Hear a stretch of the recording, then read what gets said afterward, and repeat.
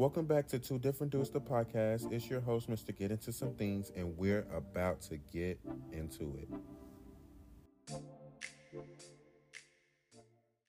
Thinking Out Loud, episode 8. I want to talk about the blessings that we have in store for us. Are we ready for them? A lot of times we pray to be more successful. We pray to have a big house. We pray to have a better car. We pray for a lot of things. And it's just like, do we set aside time to think about if we're ready for those things? Like if we had a bigger house, do you know what comes with having a bigger house? A bigger mortgage. You have to mow that lawn.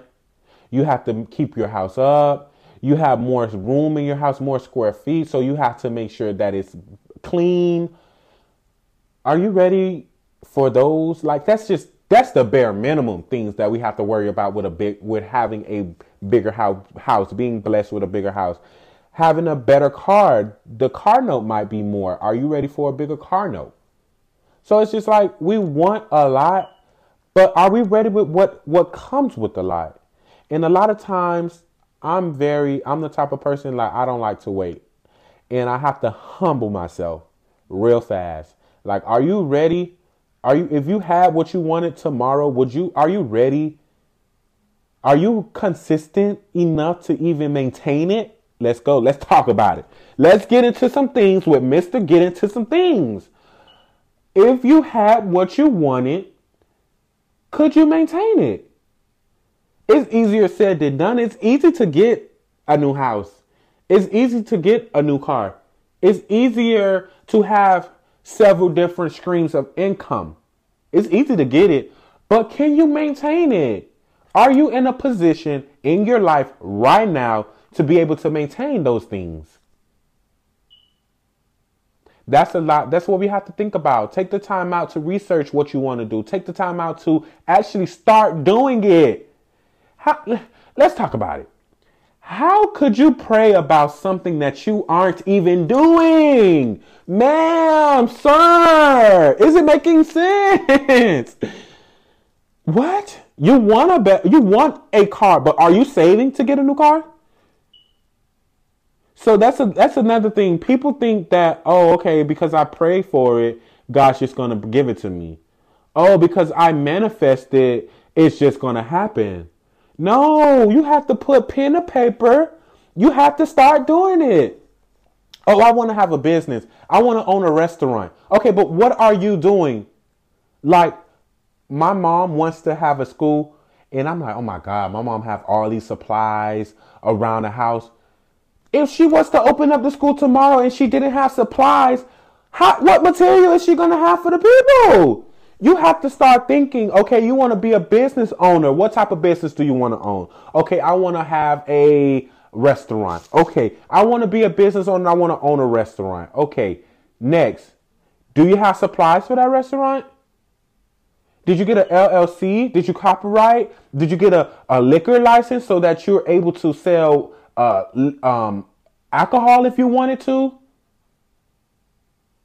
So God just put this big building in your face that says, my restaurant. This is your restaurant now. But you don't have an LLC. You don't have supplies. You don't have food to cook. How you going to do it? What's your plan? So just because you pray about something doesn't mean you're going to get it. Let's talk about it. A lot of people think, oh, well, there's no God because I prayed about it, but I didn't get it. But what did you do to achieve it? Because if you are passionate about something, trust and believe God will give it to you. If you put pen to paper, if you get your material, you get your LLC, especially if you are a good person, let me tell you, because the good people, they get what they want. They get the things that they need and they want because they are good. What you put out into the universe is what you're going to get. So if you're a bad person, you have an evil spirit and you're no good, you're not going to get good. You may think, oh, okay, I got this now. Life will humble you really, really, really, really fast. Life don't play no games.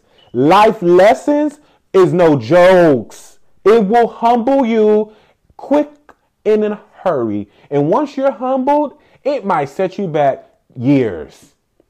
It just might. It might set you back years. And you're going to look back on the times that you had that you would have done things differently. Don't wish that you would have done things differently. Don't regret anything. Live life to the fullest. When you get life lessons, take it in, never do it again. Take it in, but never do it again.